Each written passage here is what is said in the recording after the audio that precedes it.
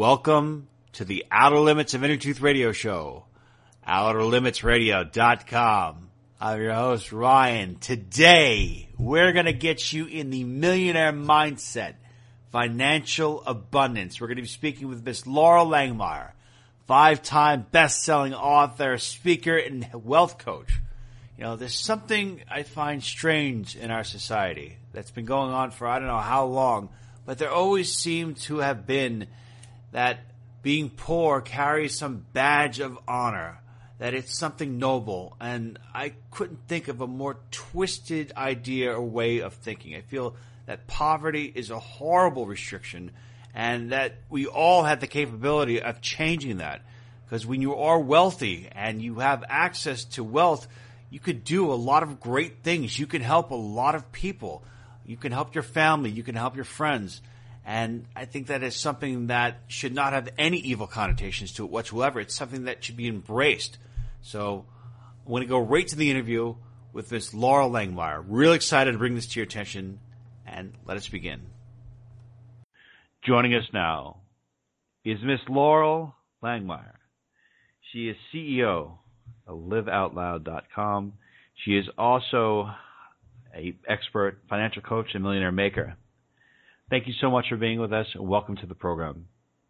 Oh, thank you. It's great to be here today. Thank you. Well, there are a lot of people in the world that would love to generate more wealth, and they always have that thing that there's 99% and there's the 1%.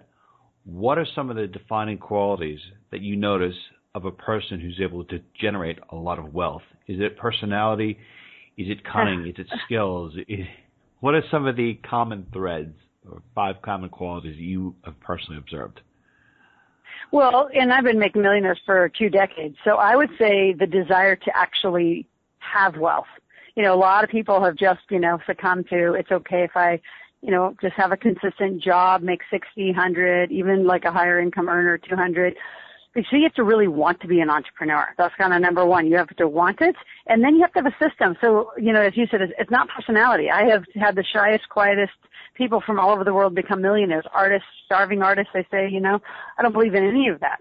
It's a systematic way to generate income and assets and have people invest, and then really wanting it. And that's really the biggest one. When I say, what do you want? People tell me everything they don't want, but not what they want. So when you want it, then there's a system for it.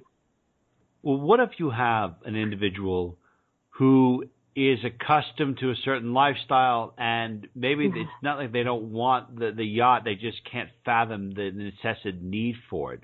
How do you go from being able to put yourself in a very wealth-like mentality when you have not been previously accustomed to wealth or have not experienced it, and therefore would not have a desire and taste for it?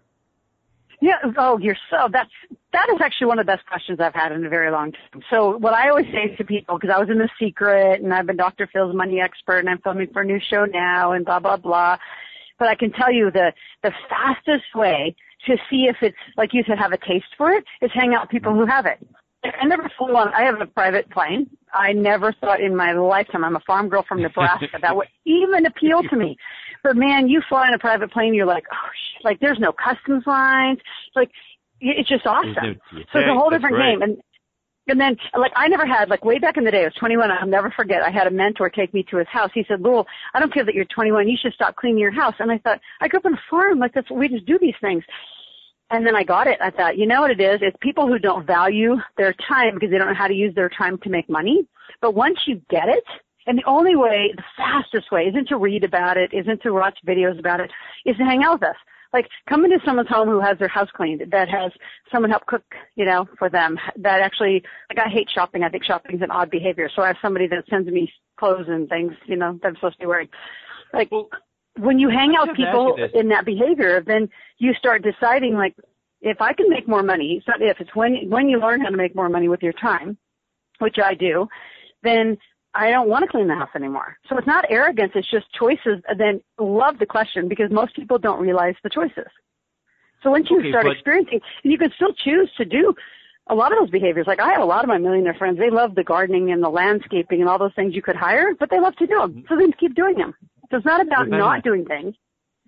So you made a really good point. So hang out with people who are very wealthy, but if you are a person who's not wealthy, where do you find the bond? Where do you share the common ground? So say, for example, you're Mr. Middle-class individual and you want to hang out with people who are on yachts, and they say, okay, well, Johnny, we're going to hang out in your yacht next week, and then we're going to go to Europe next week, and you don't have... Get invited. No, I totally get it. And so what I did, right, again, farm girl from Nebraska, I've been a single mom by choice.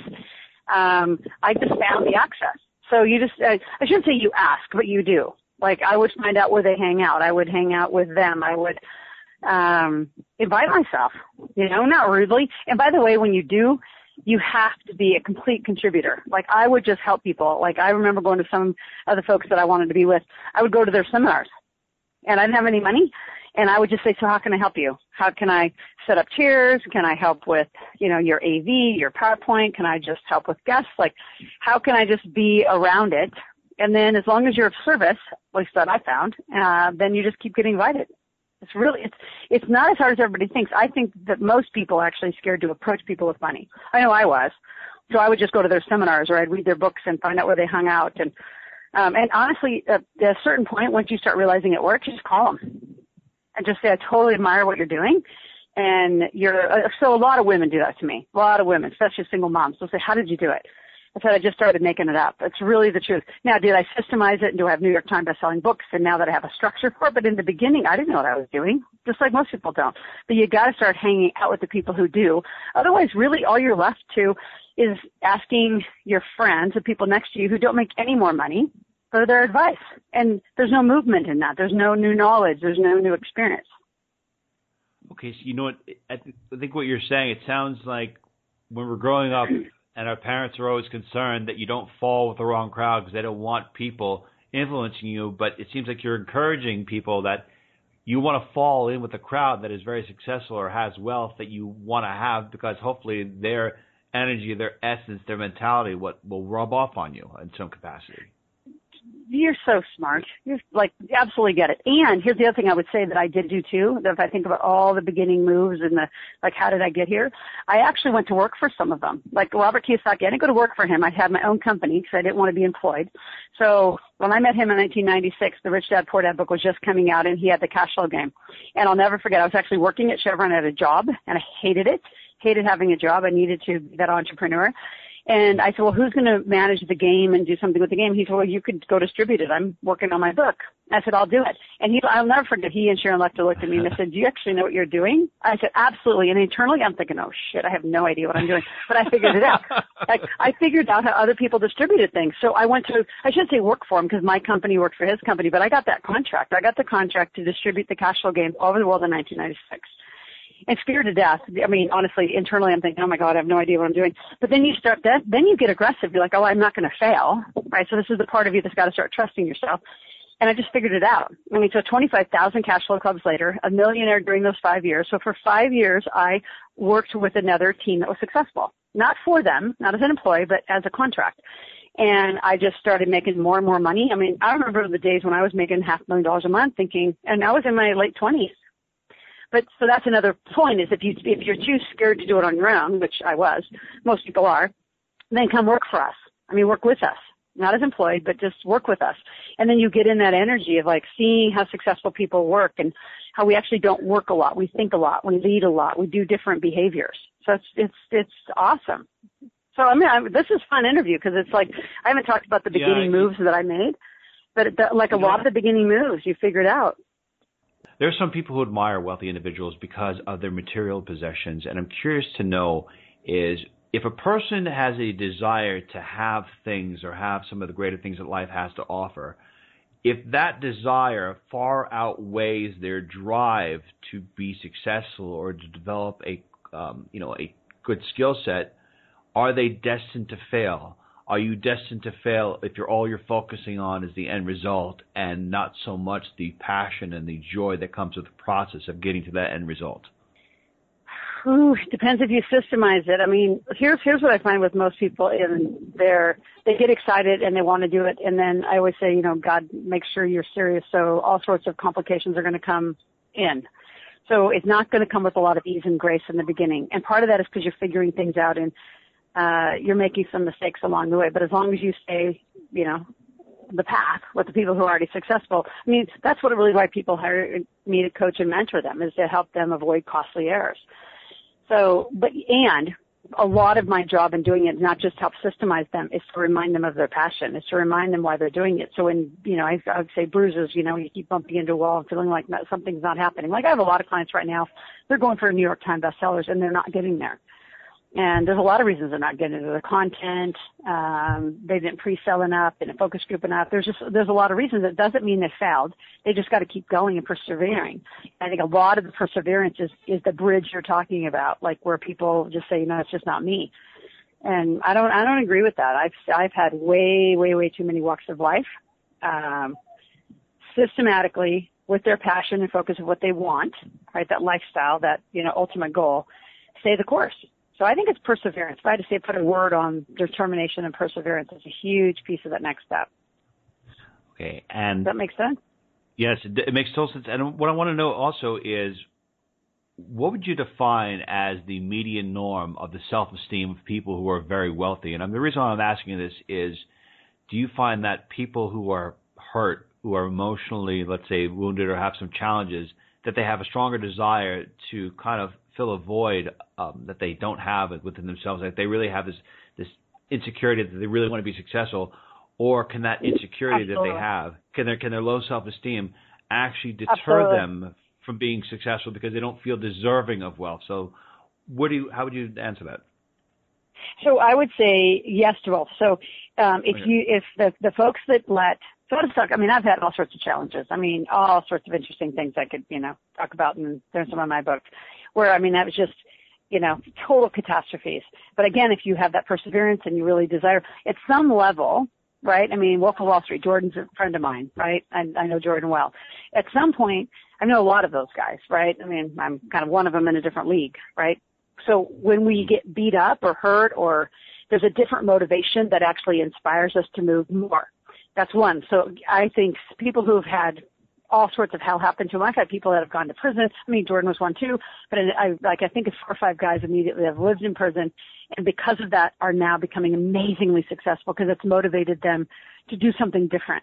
Now, on the other side of your question, somebody who's got extremely beat up, low self-esteem, who can't get up in the morning, who needs meds to do it, they've got to go handle some of that stuff. Some of that's chemical imbalance. Some of that, if their emotional damage is so severe, they can't get motivated for something else, right? So mine was so severe, at least, in my little mind way back, in the day, that it caused me just to be amazingly successful, to not have to deal with the pain.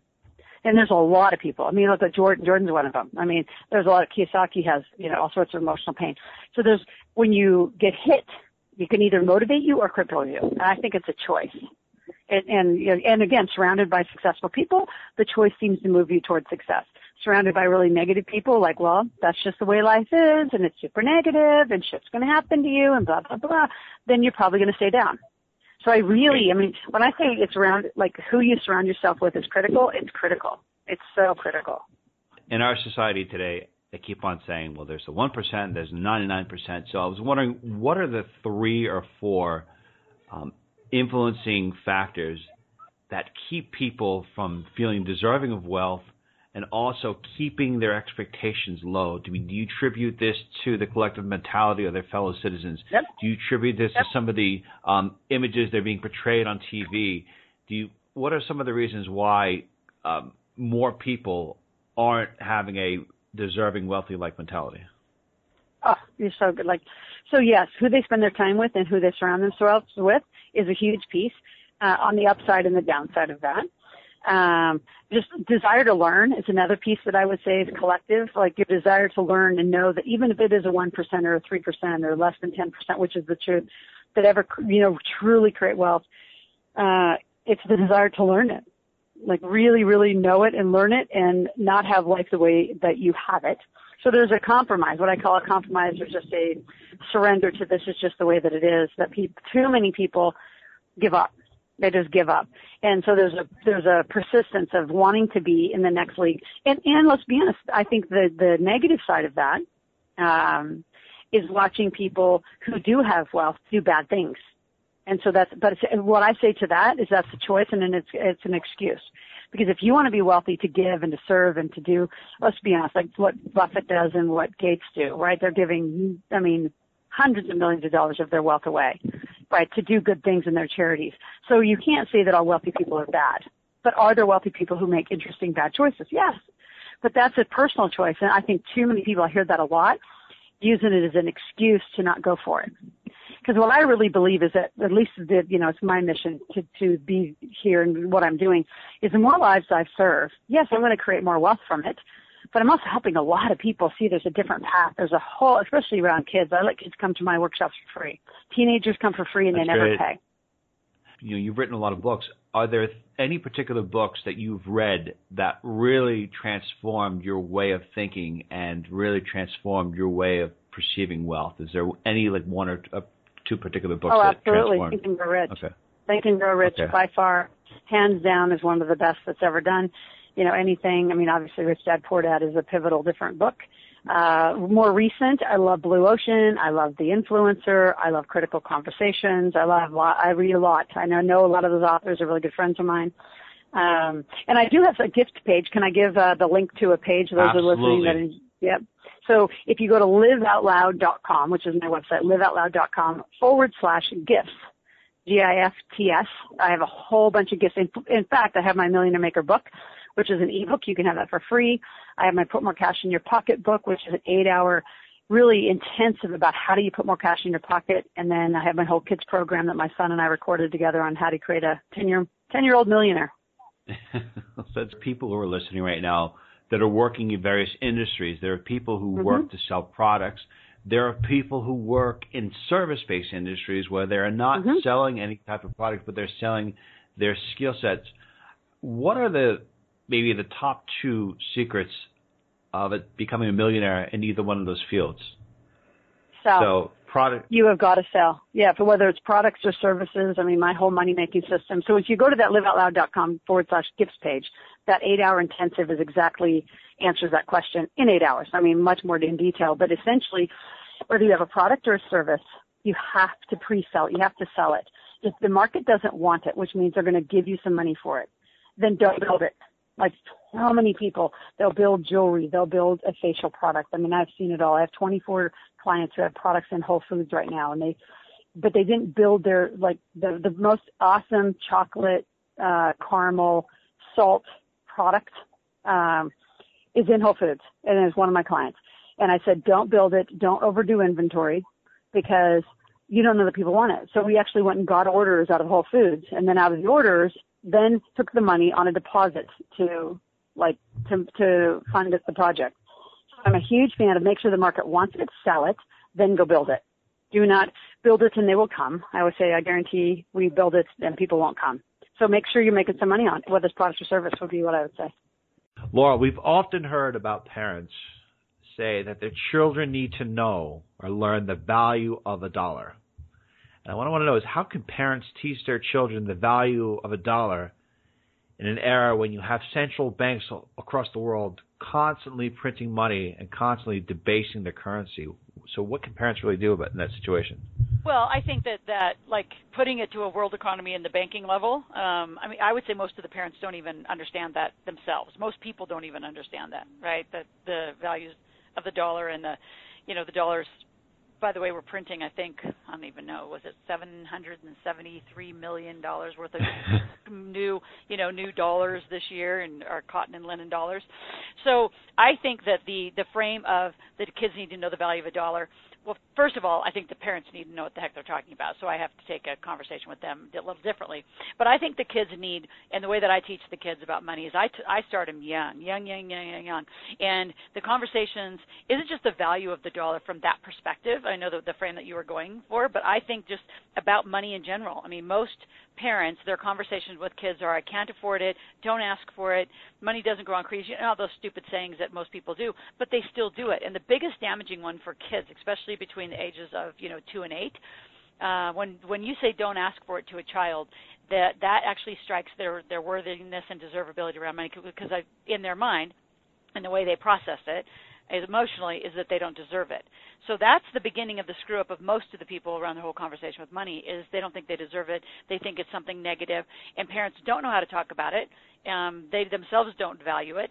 And it's an endless cycle. I'm working very closely. Sharon Lechter just got legislation passed in Arizona where the kids at the high schools in Arizona have to do financial literacy.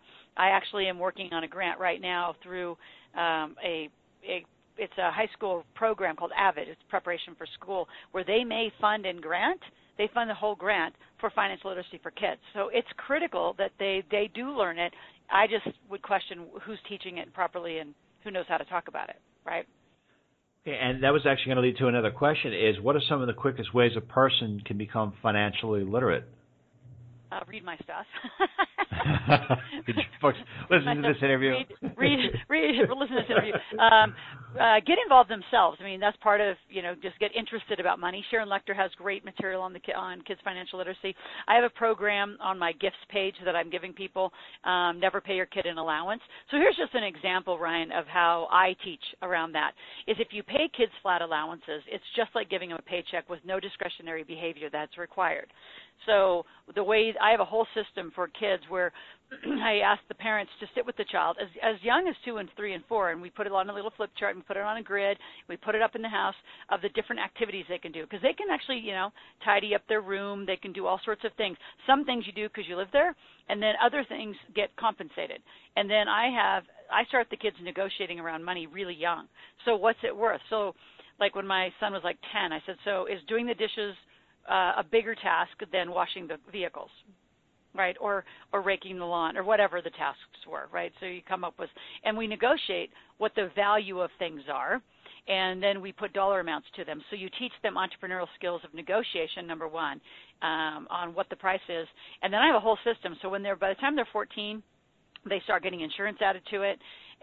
So I'm the bank. I can take out the insurance. So if they, hurt themselves in a sport, they still get their compensation every month. We don't call it an allowance, but they get their compensation for the activities we negotiated. So I teach mature money behavior right in the household, and I teach it really, really early. The kids can get it. They're not as, especially now, these new millennials are smart. So I teach a very specific strategy on how to have a conversation about money. What's necessary because you live here, and what do you need? And I don't care how much money, including us, we have everything that's, what I call a discretionary purchase. Like my son's just turned 16, got a truck. He paid half. So he knew at 8 years old that whatever's in that one little car account, by the time he's 16 years old, I'll match it. So if he only had $2,000, he gets a $4,000 car. If he had $8,000, which is what he had, he got a $16,000 truck. But you got to work for it. And if you don't know how to make money, then let's have a conversation. And my kids will say, "Can we talk to Coach Loral instead of Mom?" And then I'm in a very different frame, and they talk to Coach Loral, and I teach them how to do it, because they'll want something, and then I'll say, "Well, how are you going to earn the money to do that?" And that's what. Yeah. So anyway, I'm very passionate. I've been a single mom, and I'm raising very, very smart little entrepreneur kids. And it's not difficult. You just can't shy away from the conversation. So you ask, where do you learn it? I mean, between Sharon Lechter and I mean, that's our passion for kids and literacy. She's got an amazing kid game called Thrive. I have, online programs for kids too. Honestly don't know where else to get it. It's very limited. Now, so there are some parents that do give their kids an allowance. Do you think that in some way it could be unwillingly sowing the seeds of a socialistic type mindset, because a kid receives money Absolutely. with no expectation of doing work? So do you think that parents could actually be damaging their child's entrepreneurial spirit by automatically giving them money regardless of what the task get done? Guaranteed they're not only, I love the going socialist. That's even further than I would say, but I love that. I'm going to borrow that now, Ryan. I think they're doing huge damage. They're also creating what I call, a very entrepreneur or an employee mindset. Is I don't have to do anything, but every 2 weeks I get my $5 or $10 or whatever it's for, and whether I did anything or not, whether I mouthed off or not, whether I behaved or not, and there's no behavior associated to it. There's no action. There's no result, and that's just not what happens in the real world. That's just not what happens, and kids, I think, are being hugely damaged by that kind of behavior. All right, another part. Sorry, go ahead. No, that's good. I was going to say another. I've seen a lot of sports leagues and little leagues where the kids play. Oh, I know. They don't keep score. there's no winners, there's no losers. Can't stand that. Is that detrimental? Oh, I can't stand it. There's winners and there's losers and there's players and there's performers. There's kids who practice their little guts out and they deserve to win first place and everybody gets a trophy. I don't know where that began. When my son, so I can tell you, like, it started, my daughter's 9, and so she's all had it her whole life. So now she's in a very competitive league, skiing, martial arts. She fights in the ring, and, I'm just not a fan. Because it is a win. There's winners, there's losers, there's performers. There's a reason why people are wealthier than other people. We do things differently. We behave differently. We're efficient. If people don't think we do activities, I wouldn't call it work because we got to pick our activities, but we designed our life for that. So I am a huge non-starter fan of everybody gets a ribbon, everybody played. Well, so who won? Who was the best? I'm a huge fan of MVPs to a degree. Who actually, I'm a huge scorekeeper. I mean, the data always tells you who's going to win or lose in life, in money, in everything. So I'm a huge scorekeeper. And I know some people say, well, that's so critical and judgmental and it's going to hurt their feelings. They're going to grow up very differently. And they're just going to know the rules of the game. So, like, my son crushed the ski race a couple weeks ago. I mean, took first by leaps and leaps and leaps. I mean, just crushed it, took the overall number 1, and my daughter came kind of in the middle of the pack, and she cried the whole way home, and I said, well, so what's the difference between, I said, number 1, age. I said, but what's the difference?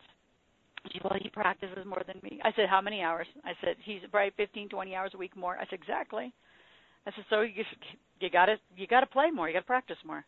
If you don't want to, then I think, and that's with everything, Ryan. That's just so, what a good question. You can tell I'm passionate about it. Was I clear in my angle? You're very clear about it. And also, I wanted to move to another question about sensitive to feelings, because it seems that when at a very young age, I guess, in some parts of society, they don't want feelings to be hurt. At the same time, the other end is there's a part that you can't be too you have to have some kind of empathy for people. How does sensitivity play in business? I mean, is it better to be more sensitive or less sensitive? Less. I just say, I'll answer your question the way you've asked, which is I'd say less sensitive, but I actually would change the word to more strategic. I mean, I'm living and breathing in a very male-dominated world. And when I was young, I got pummeled by the guys. I mean, they wouldn't put me on stages where you're too young, and then when I became a single mom, all the judgment, you should be home, taking care of your kid. And I would look at them and I would say, why aren't you? It's just a woman's job to do it. Why aren't you off the road? Why aren't you doing it? And I would just come straight back at them very strategically, a little sarcastically, but I think you just got to stand in it. And I think part of the participation stuff and being too sensitive, it doesn't toughen them up for business. I mean, look at our, I call it a reality show of our presidential election because it is kind of a reality show. That's just tough stuff. And I think there's a lot more tough love. I'm not saying not be sensitive and help explain and help them understand, but to coddle them. And as a single mom of raising a son, who's really my job is to raise a man, I think there's a lot of single moms who coddle their sons because there isn't a man in the house and are raising really weenie little people. And I see it all the time. And it's like, what are you doing? Like, man up. And I grew up with brothers, so I'm probably tougher because, I got beat up a lot and I had to run really fast. And, but I think there's a real fine balance of, really proper parenting around that. Sure. What are 3 lessons that you would want to instill? If a person out there really wants to instill a strong, competitive, capitalistic, and tough-minded child, what are 3 activities that you can engage your child in? And there's another part to this is poker a game that is good to teach children at a very early age because of the ability of getting money and reading body language? Oh, I love it. I love that. So yes, I would say poker, but just card games in general is a great. Checkers, I love checkers and chess, like any kind of game where there is that body language and there's movement, and whether it's eyes, sweating, whatever that is. But in general, you said what activities? Sports and music. I think music, number 1. Music is just been known. I mean, it increases brain synapses and cross synapses that no other activity does. So in our family, you have to play an instrument for at least 3 years. You don't have to continue, but you have to play. And I just that's just part of how my kids grow up, and I really encourage parents to do it It really creates a different brain for the child. And then sports. There's nothing, and I grew up an athlete, so I played college basketball. There's nothing that can get you, and I would do both sports. I'm a huge fan of individual, like skiing for my kids is an individual sport, and then they're in team sports, because there's nothing more intense than having to compete. And I don't know that there's another forum in life for the kids outside of, musical competition. I love debate. I love debate for the kids. I love getting kids involved in, speeches. I sent my son, I won this University of Nebraska, All-Star Award, I don't know, years ago. He was 6, and I couldn't go. I was in Australia. I was doing a different tour. So I sent him home to my aunt and my mom, and he actually gave my speech and accepted my award at 6 years old. And he was so scared to death, and we wrote out his little notes, and I said, you can do it. And I put my kids in those situations all the time to perform and, feel uncomfortable, because that's just life. And I just think, anything where it's an interaction with other kids, because they're going to get that push and shove, and they're going to start learning to have to deal with personalities. Be in activities. And school, unfortunately, is not the place. That's interesting, but that's not where they're going to get that dynamic. Well, speaking of comfort zones, do you feel that on the trajectory towards attaining great abundance of wealth, that you are constantly going to have to be in uncomfortable positions? And if you are feeling uncomfortable or uneasy or in a position where you haven't done something before, is that generally the right path you should be heading in? Absolutely. And the more stretched you are, which is uncomfortable, the better performer in anywhere in life you're going to be. And the other kind of activity that I encourage, families, parents to do is travel. My kids, Logan, my son, has been on every continent except for Antarctica by 16, and he'll be everywhere before he's 18. That's just my goal for my kids. And not just like wealthy hotels. Take them and stay in a hostel, Take them, like this summer I'm sending them to leadership camp, which is all kind of an outward bound kind of thing, where they're going to sleep with, not tents, with little tarps for 10 days in the wilderness. All sorts of things. Like all those kinds of things condition you for being adaptive.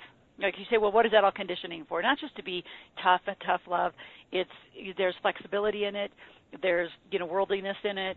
There's just awareness. There's sensitivity. There's, decision making. I love decision making, teaching kids decision making. They'll make a choice, and I'll say, well, and I always say, so what are 3 other things you could have done? So look at all of them, and then follow it through. What's the consequence of choosing one? Like, if you do that, what's going to happen? If you do that, what's going to happen? If you do that, what's going to happen? And have them think through it. Don't correct them. Just have them think. And then if they're way, way off, I wouldn't let them, fall off a cliff. But let them fail. I think that's another one. I don't think parents let their kids fail enough. Like, let them fall down a little bit. Not that they get hurt. But you know what? They're going to get hurt. And if you don't let them get tough and smart and strategic and adaptive, that's probably one of the best words I think around kids, just being flexible. Like my kids, Logan has traveled with, Colin Powell, Tony Ryan Blair, world leaders on these big, Asian big world trips that I take with some of those guys on stages. And he sat at those kind of dinners. Totally uncomfortable. But you know what? He could do it. He didn't want to do it every day, but I could send him away and he'd be fine. So I just think parents need to be more flexible. And what I find is I think most parents these days, even though they say, and they're listening probably to the interview saying, well, that's Loral and she's got all these resources. No, I was a farm girl from Nebraska without any resources. And I created opportunities to have resources. And I tell parents who don't have a lot of money to do it, then swap with families who do. Create opportunities. I don't care if you're driving, you can at least drive to another state. Parents are so busy they don't pay attention to even ever having their kids out of the geo-targeted area. Go take them to a city. Take them to New York. What's the greatest downtown experience? I love New York. It's pretty. New York is great, and I love what you're saying because we interviewed Jim Rogers some time ago, and he was saying how it is so your perception grows based on your geographic location when you move out of your comfort zones, and all these travel experiences, they do widen your perception. So I'm happy you did touch upon that. I'm just curious, how can parents and children really develop a wealth-deserving consciousness if they are from struggle, if they are from a limited belief system that has been ingrained for generations? Like, how do they break out? How do they find the energy to sustain themselves, to push out of their cycle that they've been, or generational cycle? Oh, it is, and I'm so glad you said that, Ryan, because it is a generational cycle, and I watch it over and over with a lot of families. So I always say set small goals, and one of the goals, I grew up with a huge family. I mean, it was so funny. I was in Texas last week in Mexico, and somebody was from Nebraska, and I, stopped and just, said, hey, I'm from Nebraska. And, I said, a Langemeier, and there's hundreds and hundreds and hundreds and hundreds of us. It's the most insane, large, German, prolific family. And so people just know us. It was super funny. But all that being said is, so I kind of lost my train of thought on your little question. Where should we let them? Just how do you have the how do we break out? So what I would say is, so growing up like that, I grew up in a big tribe, and we were fairly related. But as a mom, the first thing I did when I went to San Francisco, and I think I mentioned, John DeMartini really coached me on, just set up your own tribe. And I think the first thing I tell parents that are struggling is set some goals to move away from the family. And I know people say, but I have to live with my family. I need them to babysit. I need that help. You should set up a different tribe. Like I'm in Lake Tahoe. I still travel a lot. And I have 5 families that I have a relationship with where their kids aren't as privileged sometimes as, to fly on a private plane or whatever with us. But my kids also don't stay in a typical household. So I have 5 families that when I leave for larger trips, my kids stay in their households, and then I take their kids. So I've just set up an environment of success of how I want my kids to be safe and okay and feel like their mom's not gone all the time, and they get to be involved in other family environments. And then I take their kids, and so we set up that tribe. So all that being said, the excuse to stay geo-targeted because your family needs to help you, if they're stuck in that generational cycle, I'd say do what you can to create other entrepreneurial ventures, create enough money that you can move away and, get your first apartment somewhere else and set up your own tribe.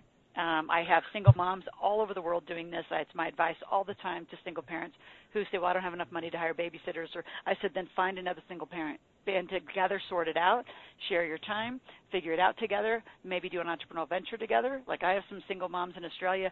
They got together. Now they have a very successful jewelry making company. I mean, very successful, making millions. It took 3 or 4 years to get it all moving, but they shared kind of collaborating on the kids.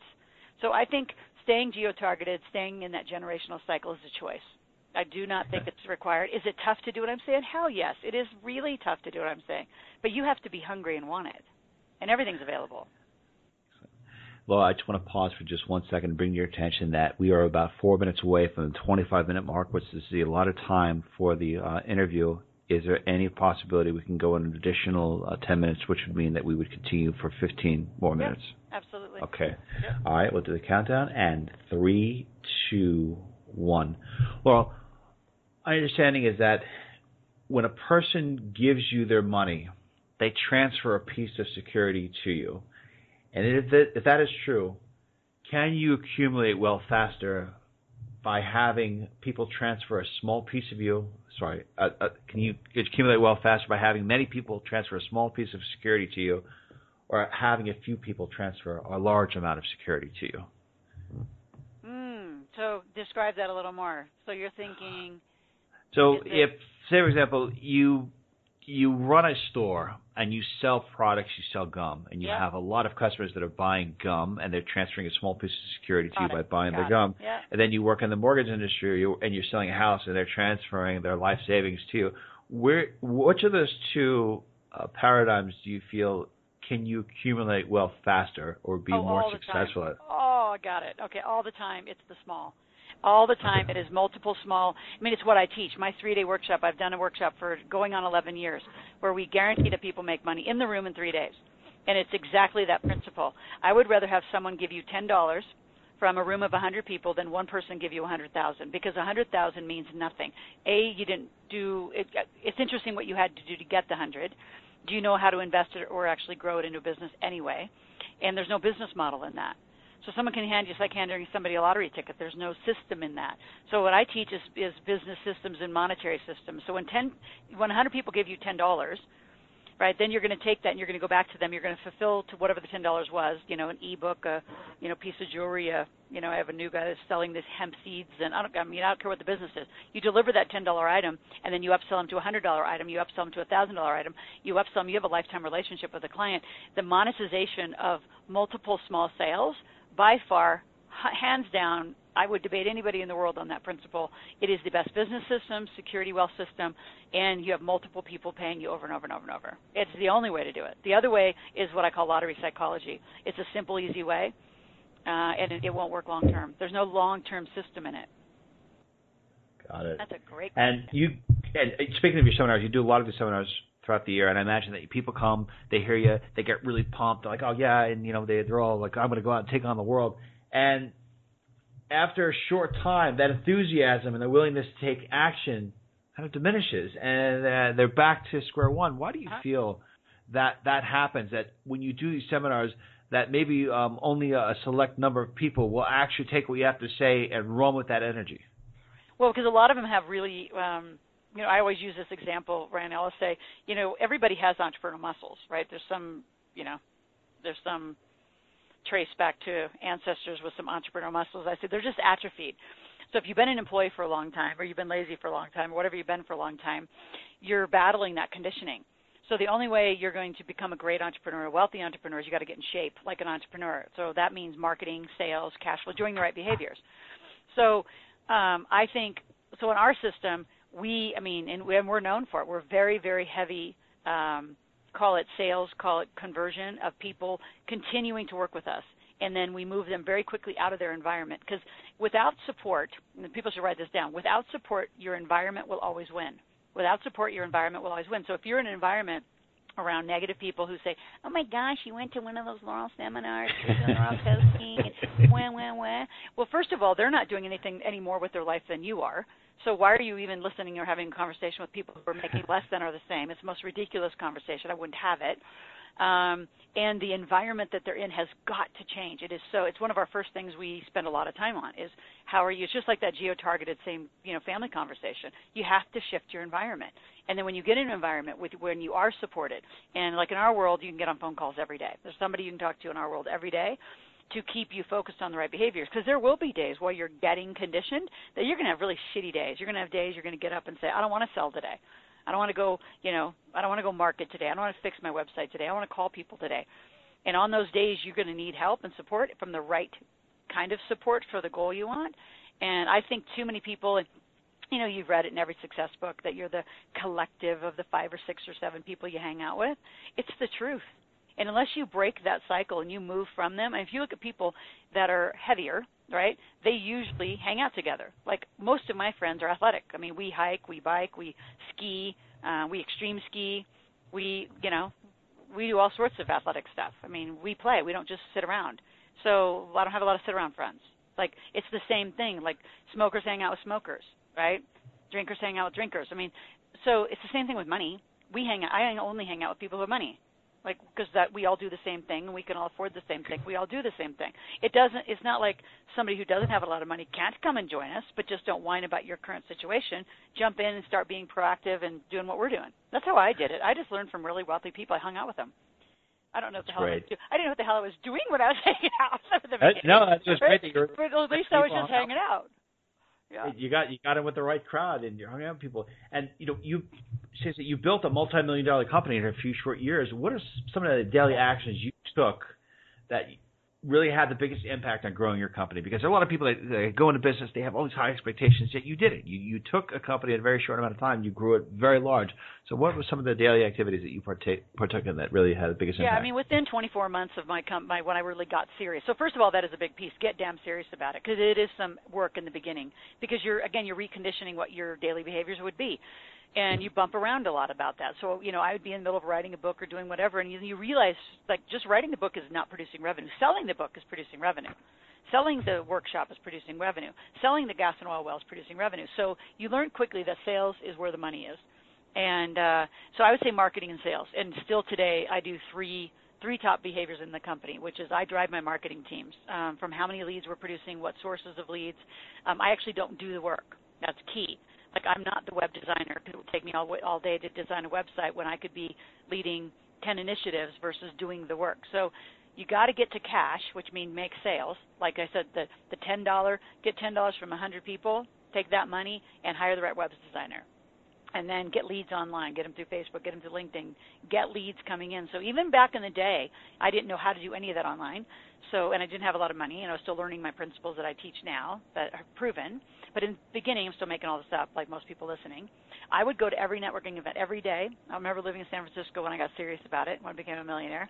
And I would go to a networking event around the San Francisco Bay Area at least once a day. And I would just meet 20, 30, 40 people, and I'd get their name, phone number, and email, and religiously I'd call them the next day and just talk to them every day. And then I got smarter about talking, and I started selling. And I say, how can I help you in the area of money? Because I'm a great money expert.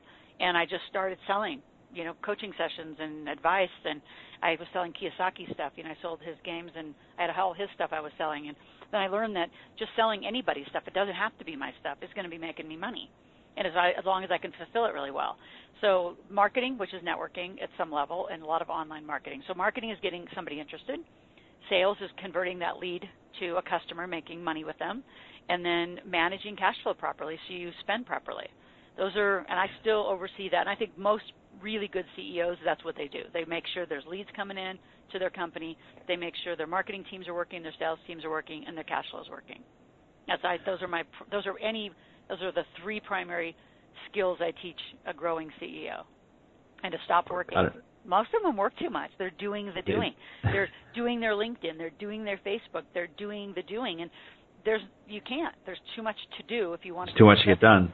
Yeah, and I went from 318,000 my first year to 1.8 million my second year. Wow. By doing exactly those things. That's great, and I'm really hoping that people who are listening right now took that advice to heart, and they can just replay that section. I think it's great. There are people who have this perception that, okay, you can make money by being generous. I guess you can make money by being cutthroat and deceptive. Of those two methods, which are, quite frankly, easier to engage with, and do you have to change your methodology based on your geographic location? Like, is there certain parts of the world where being sincere and being generous is actually more beneficial and will get you farther? Or are there some areas of the world where you have to have a harder, more stricter line, and kind of, insensitivity is actually considered a pillar of strength? Yeah. No, I think it's interesting because it's kind of back to that geo-targeted thinking. I would say overall just be fair. And when you're really good at fulfilling, here's how I would say about being generous and fair is like I guarantee my results to my students. So to me, there's a generosity and a giving in that. And if they screw it up, they can come back and do it again. I don't charge them again. But I also know what I'm doing, and I'll put my money where my mouth is. So, and then others would say, well, you're really cutthroat about it because you make the adults pay and you don't make the teens pay. I would say be extremely fair. Be very strong in your opinion about what you're doing and what you're fulfilling, the widget or the product or the service that you're representing. You got to really know it. Cutthroat to me, so let's go to my investing side. I'm known to be one of the toughest women to deal with in business, and I would call cutthroat a lot. And so cutthroat also could be really towing your line. And I think I know there's, like when I'm dealing in the Asian markets, the Indian markets, the South American markets, it's really, really, it's critical that you maintain your line because they love to negotiate and they love to push, and what's fair is fair, and my pricing is my pricing, and I won't move on it. And I know my money rules, and that's actually probably the good word to put around this whole conversation, is know your money rules, know what you're willing to do, know where your boundaries are up and down on what you're willing to do in any of those situations. I think too many women take the whole generous and sensitive conversation to an extreme, and they keep giving things away, which is why they're not making money and they're not growing, because they're not willing to draw that line and have money rules and have some clarity. But right, so there's kind of lots of parts to the question, at least the way that I expand it is. But you're very right in the geo-targeted areas, in the parts around the world and how people do business.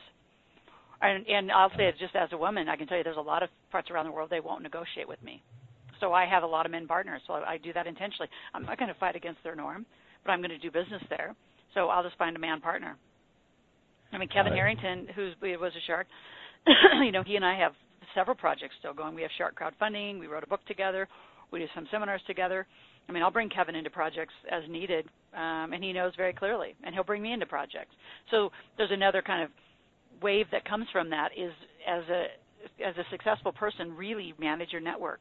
Not manage it, tend to it, care to it, stay in touch with people, I think not enough people do that. And they only reach out to people when they need them versus just, throughout the day. Just staying in contact. Stay in contact. What do you need? Is there anything you need? I do those texts to my colleagues a lot. Hey, is there anything you're needing? Haven't heard from you in a while. That's great. It's really interesting you say that because my father has told me that all my life. He's always told me, he said, reach out to people and just say hello, even if you don't need anything from them, just to say hello. I think it's great, and he's going to get a real trip out of hearing you say that. Miss Loral Langemeier, the Millionaire maker, author, and I can't tell you how much we appreciated having you on. Loral, what is the best way that people can reach you and learn more about you? Well, there's two ways, and I've actually just added this one just recently. So liveoutloud.com/gifts is a page that I've set up where you can go get thousands of dollars of gifts from me. So you're going to get my ebook on the Millionaire Maker. You're going to get 8 hours of Put More Cash in Your Pocket, how to do a lot of these principles and conversations we've been having about how do you start from nothing or just start. How do you take that small dollar, knowing and trusting that it will become a bigger dollar? Because it's so hard sometimes to take 10 when you know you could go for 1,000, but it might not be the smartest business thing to do. So that whole 8 hours is in that. My kids program is on there. I gave a scholarship and a 30-minute time for you to meet with my team about whatever your situation is. So that's liveoutloud.com/gifts, GIFTS. And then another one that I've just started using literally, and I just thought of this too, Ryan, it's called askloral.com. It's ask, and it's LORAL. You have to spell my name properly or you won't find it. So askloral.com, and you can ask me any question. It's a page we set up because so many people just want to ask a question, or 2 or 3 or 5. And then every other week I go online, and we invite you to a call if you want to go live, and I answer questions for hours. But, an hour, 2 hours, I'll just answer questions. And a lot of people, honestly, what's interesting about it is we'll gather up the questions. There'll be thousands of them when I do the calls, and they're pretty much categorized into 7 to 10 things. Mindset, how do you start? Why can't I maintain? Why am I scared to invest? How do I invest? It's sort of the same common themes, week after week after week, but asked differently. So I encourage people just ask a question and come listen. We don't record. You can't replay them because it's very much specific to the people who show up. But there's a huge value in just hearing other people have the same issues. Everybody around money, Ryan, thinks, I'm the only one that has this little drama. It's like, no, you're not.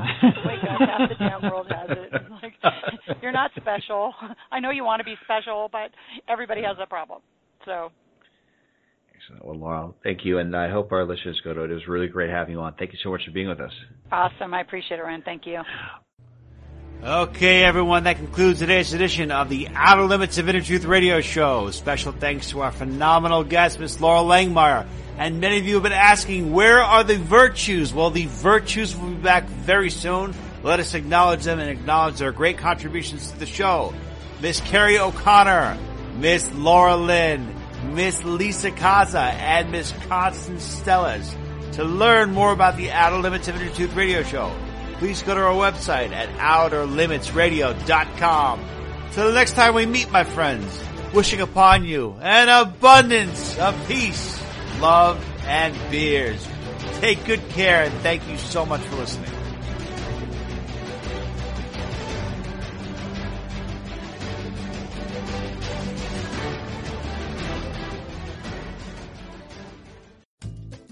Say, what have you got going on Tuesday nights? Not much, huh? Well, by a staggering coincidence, not much is exactly what Rob Saul's got going on, too. And so, he'll be hosting The Rob Saul Show Tuesday nights at 10. It's a show filled with laughter, music, interesting conversations with fascinating people, and, of course, sob stories from the love life of Rob Saul. So, Tuesday nights, 10 p.m. Eastern Standard Time, come on over to The Rob Saul Show at TuneIn.com, part of the Ripped Radio Network. Isn't it time to stop the frustration and excuses and instead create a life that you love? Introducing the magic of creating your dreams.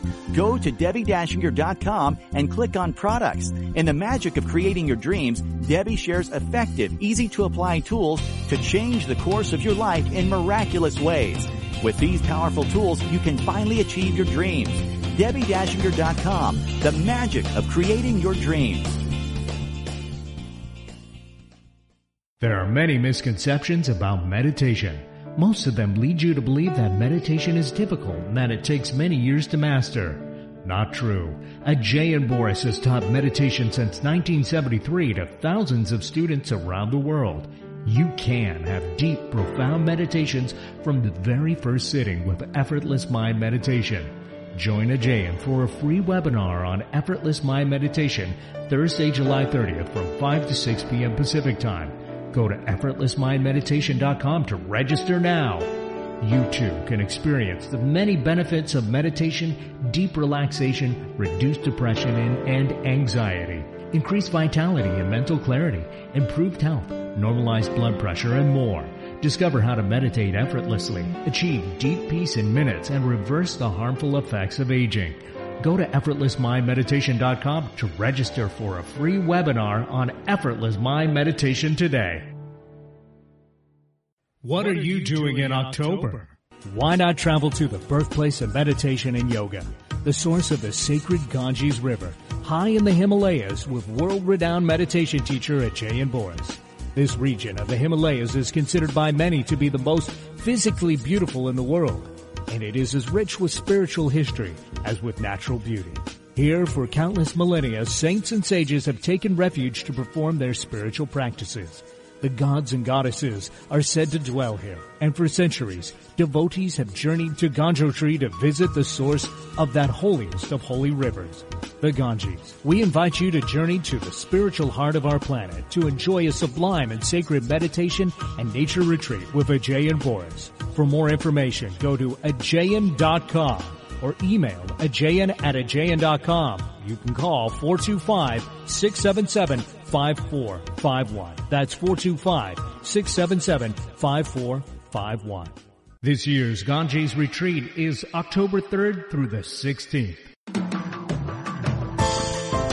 She's been called Paula Revere, the mother of the internet and even a legend. The mouth that roars all truth without any input from corporate, religious, or political affiliations. Maria's in it just like you are. Often imitated but never duplicated. Commercial-free talk providing a real education in a world filled with lies, cover-ups, and propaganda. Subscribe now and encourage your friends to do the same. Feel good about supporting real media that supports you and all life on this planet. Take a subscription of your choice and get started on the journey down the rabbit hole.